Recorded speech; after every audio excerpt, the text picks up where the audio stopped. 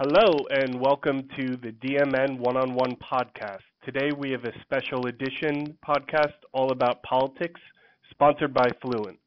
Fluent is the only advertising technology company in the country that has been polling the American public about the election on a weekly basis.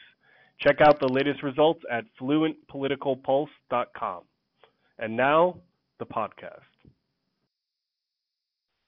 My name is Alex Neely with DMN. This is a special edition Politics One-on-One podcast. We're here with Principal of Clarify Agency, Will Burnett. How are you doing today, sir? I'm doing well. Thanks for having me.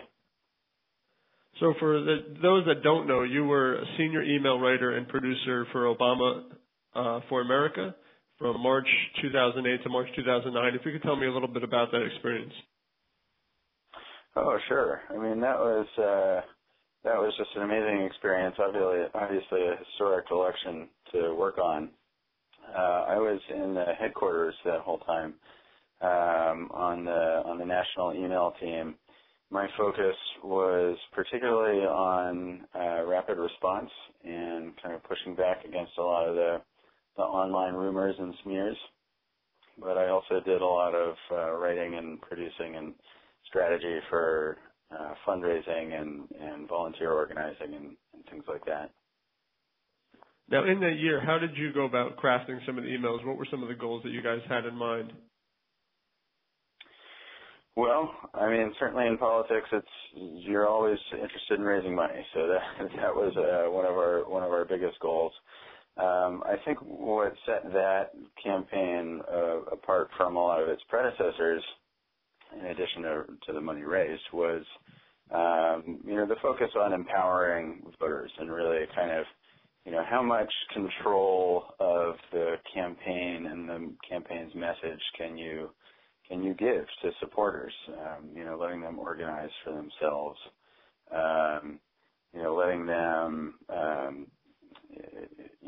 really take the lead in their communities, and how could we use technology to enable that.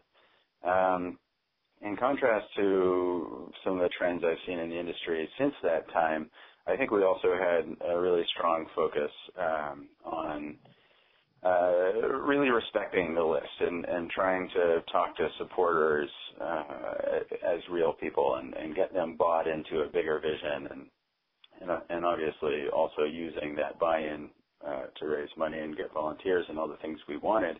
But to really, I guess, make sure that we were offering good value to people to be a part of this. Now, in respect to the current political season, with everything you just said, how do you feel the current presidential candidates are doing, and what do you see from them in terms of email marketing and in terms of putting out their messages? Yeah, I think the Clinton campaign is doing a great professional, bang-up job. They're taking advantage of a lot of the good knowledge that's out there these days after, years and years of accumulated test results. And they have concise, well-written messages that observe a lot of these best practices we have in politics about, how precise ways to formulate an ask amount when you're asking somebody to make a donation, all that kind of thing. On the Trump side, it hasn't seemed quite as professional, I'll say. They've made a lot of progress since he launched, when I think they basically didn't really have an operation. Since then, their emails have gotten a lot better. They have, they work towards a goal, a fundraising goal, for example. That's kind of, that's something I look for a lot of the time when I'm trying to say, okay, did somebody write a good email, or are they running a good email program? And, a lot of the way I measure that is, do the emails kind of tell a common story? Do they make sense from message to message? Do they come together? And they've gotten better at that on the Trump side with, setting fundraising goals for the debates, for example. They did that a number of times over email. And that's a lot better than they had been doing when Trump announced. But, I have one major critique of the way Trump has handled his email list, and that's when that Entertainment Tonight video came out. where he was talking about the sexual assault in the bus with the reporter. And that story came to really dominate, everything you were hearing about the campaign. Even though there was a debate coming up, all anybody was talking about was this video. And, you had Republicans, down-ticket Republicans, jumping ship on him, and it was this major, major watershed moment. And they didn't adjust to their email schedule at all on the Trump side, from what I could tell. They sent out a number of messages that Saturday. The video came out on Friday. They sent out a number of messages on that Saturday that were just kind of the usual humdrum, we're preparing for this debate, help us reach our fundraising goal. And they could have raised so much more money during that key moment had they, hit pause on that existing schedule and said, look, how can we customize our messaging around this and say, whatever the campaign's points were going to be about, this is the liberal media's biggest attack on us yet, or whatever they want to say. And that was something in 2008. We saw those big moments were really what drove a huge percentage of the fundraising.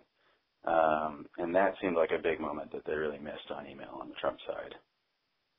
One of the other criticisms about the political season or the presidential campaign season has been how contentious it's been.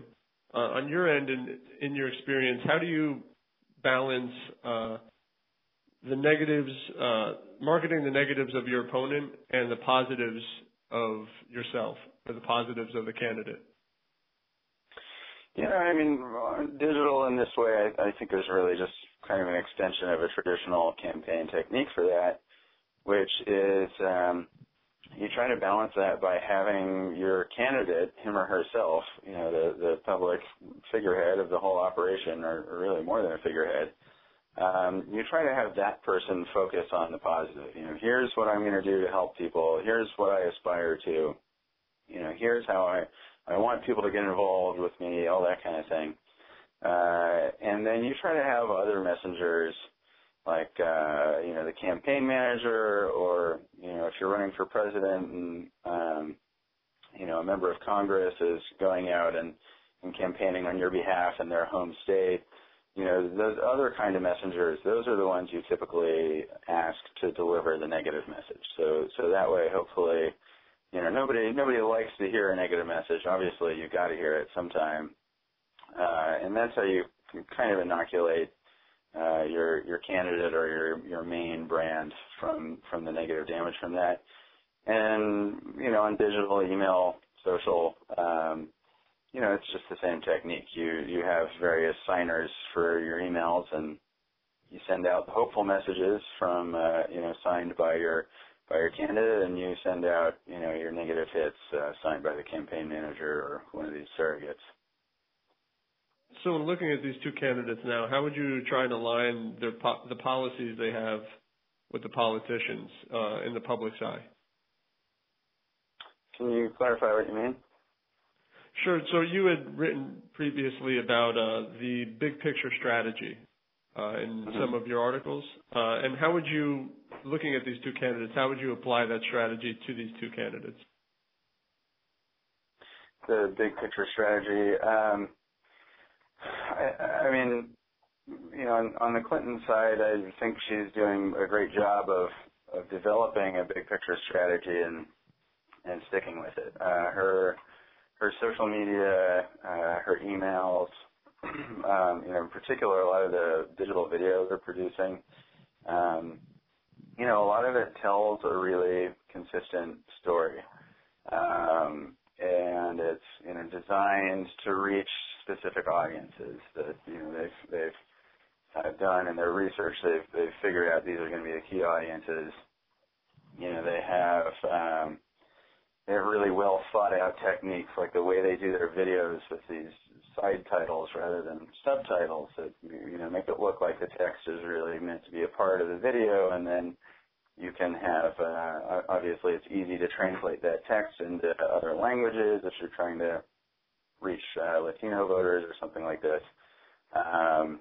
So it really, on their side, it feels to me, just from what I observe, it feels to me like, really kind of a nice symphony where every instrument is playing its part, towards building some larger whole.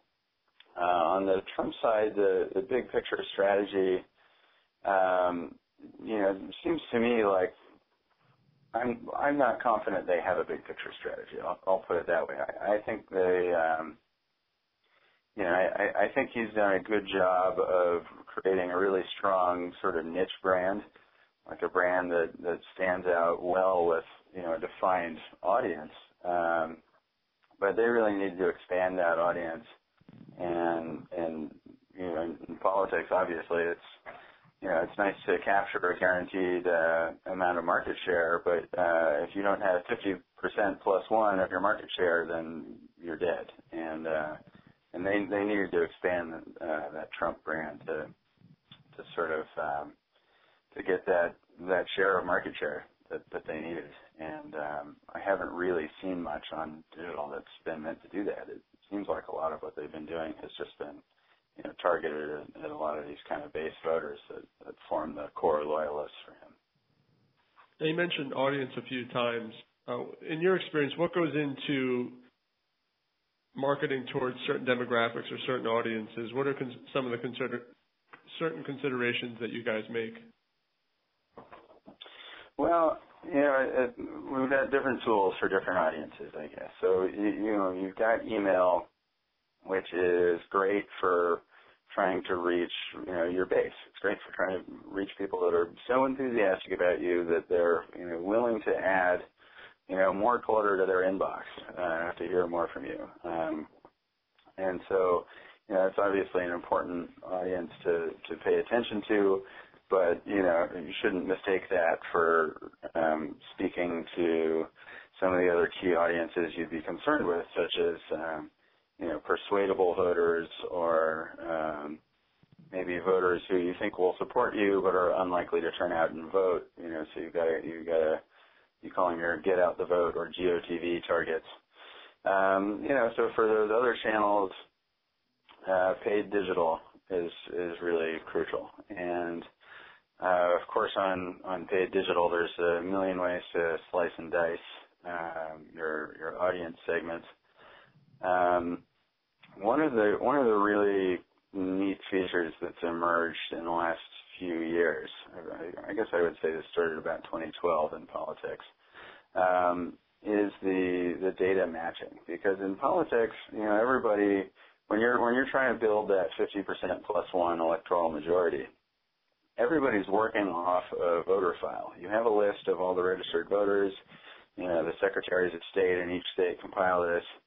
Each side enriches that basic voter file with whatever other information they have about, how often somebody votes or, what zip code they live in or, some people even append sort of other interest info about, magazines they subscribe to and that kind of thing.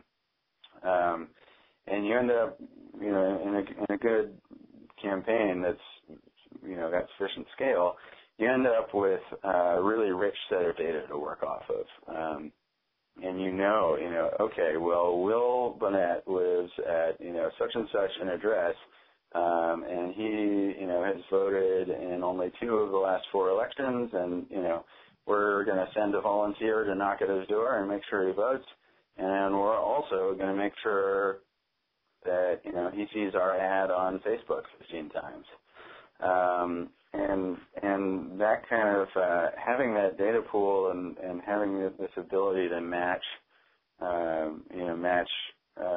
supporter records to, say, Facebook account records, you get really high match rates there, 70, 80% now. That's gone up a lot recently. You can also do cookie matches, which are a little bit less precise. But there's a ton of tools these days on that side. It's pretty exciting. Now, with this is a campaign season that's had a fair amount of external events. What goes into preparing an email or preparing a campaign when an external event happens or when one occurs? Well, I mean, obviously they're hard to plan for, so like lots of things that, may surprise you, the best remedy is just to kind of generally be prepared and be on top of what you're doing, so it's as easy as possible to pivot. But I'll tell the story of in 2008, by far our most successful fundraising email that we sent, the entire race, was an email that we never planned to send. It was when Sarah Palin accepted the vice presidential nomination at the Republican convention, live primetime TV.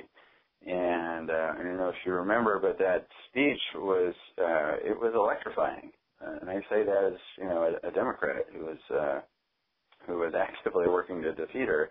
But it was this really electrifying speech. It was, she just came out really confident. She had this really tight message about, hockey moms and average folks, sticking it to those Democrats. And I think they really kind of targeted community organizers in that speech, which was, at that time, that was a more significant piece of President Obama's resume, was his time as a community organizer in Chicago.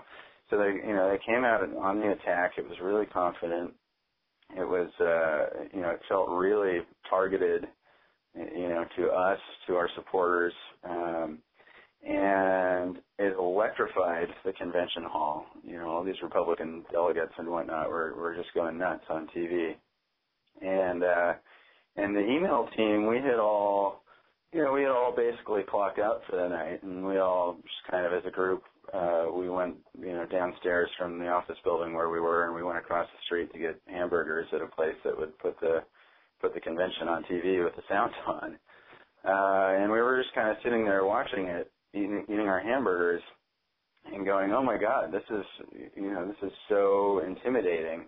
This is so crazy. And we realized that if we were thinking that, then, all these diehard Obama supporters that were on the email list, a lot of them had to be watching this on TV, and a lot of them had to be thinking the same thing. So we kind of raced back upstairs and wrote an email and had it out, as quickly as we had anything out. I think within, an hour or something, we had it out. And this was, in 2008, this was before everybody was opening emails on mobile devices. So it was, the orthodoxy about send times and sending your emails in the morning, was a little bit stronger at that time. But we just knew we had to send it right away. So we sent it at 9 or 10, I think, Chicago time, where we were. And it really hit a nerve, and it blew the doors off. It was, we raised so much more from that message just because it was so timely with this kind of, this event that was external to our campaign. We didn't have that on our calendar, but it turned into this huge thing. What was in that email exactly? That email was pretty basic, but it addressed the speech directly. It said, look, you just saw Sarah Palin on TV, she attacked Barack, she attacked, Joe Biden, and she attacked you, basically. She attacked all Democrats, and, we need to respond or something, that's why donate a few bucks today. It was a pretty short email, as these things go, but it was it just hooked directly into that content from that speech. Now we have less than 2 weeks until Election Day. Do you think there's anything the candidates can do at this point to proactively change voters' minds? Change voters' minds? Probably not. There's obviously more you can always do to change minds negatively than positively. The positive case tends to be, built up much more gradually over time. But really, all it takes is, one videotape from your past to potentially change minds on the negative front. I would say at this point it's a lot more about it's this GOTV or get out the vote phase. That's what the campaigns think they're in now, and that's just a matter of making sure you get as many of your supporters to the polls as possible. I think that's really what the campaigns are probably focused on right now. Okay. I'd like to highlight a little bit of what Clarify Agency has been doing over the past year. If you want to talk about what you guys have been doing during the political season. Oh, sure. So we're working on some campaigns. We're doing some digital ads for some independent expenditure committees, and we're working with some advocacy groups to sort of, I guess in the commercial world you'd call it lead generation. Get people onto their list who are going to be good active members. So we've been doing that for campaigns, independent expenditures, advocacy groups, and also some commercial clients. We've worked with, we've done in particular a lot of Facebook lead generation ads for some startups. But really, what excites us the most is being able to just kind of take any of these digital best practices. We know a lot of them. And just helping people apply those in a way that's going to be really consistent with their brand and with what they're trying to do and be tailored to them. I think there's a lot of, especially in politics, kind of cookie cutter email strategies or cookie cutter list building strategies out there that, if these political folks were doing more to measure their brands, I think they'd find a lot of it's doing more harm than good. So we really try to leverage that, what's good about a brand, what build some value into this brand. And when we ask for something, we're not destroying it to get some value. Well, thank you very much, sir. I really appreciate your time. Thanks so much for having me. It's been great to chat with you. Again, this was a special edition one-on-one podcast brought to you by Fluent. Fluent is the only advertising technology company in the country that has been polling the American public about the election on a weekly basis. Check out the latest results at fluentpoliticalpulse.com. And now, the podcast.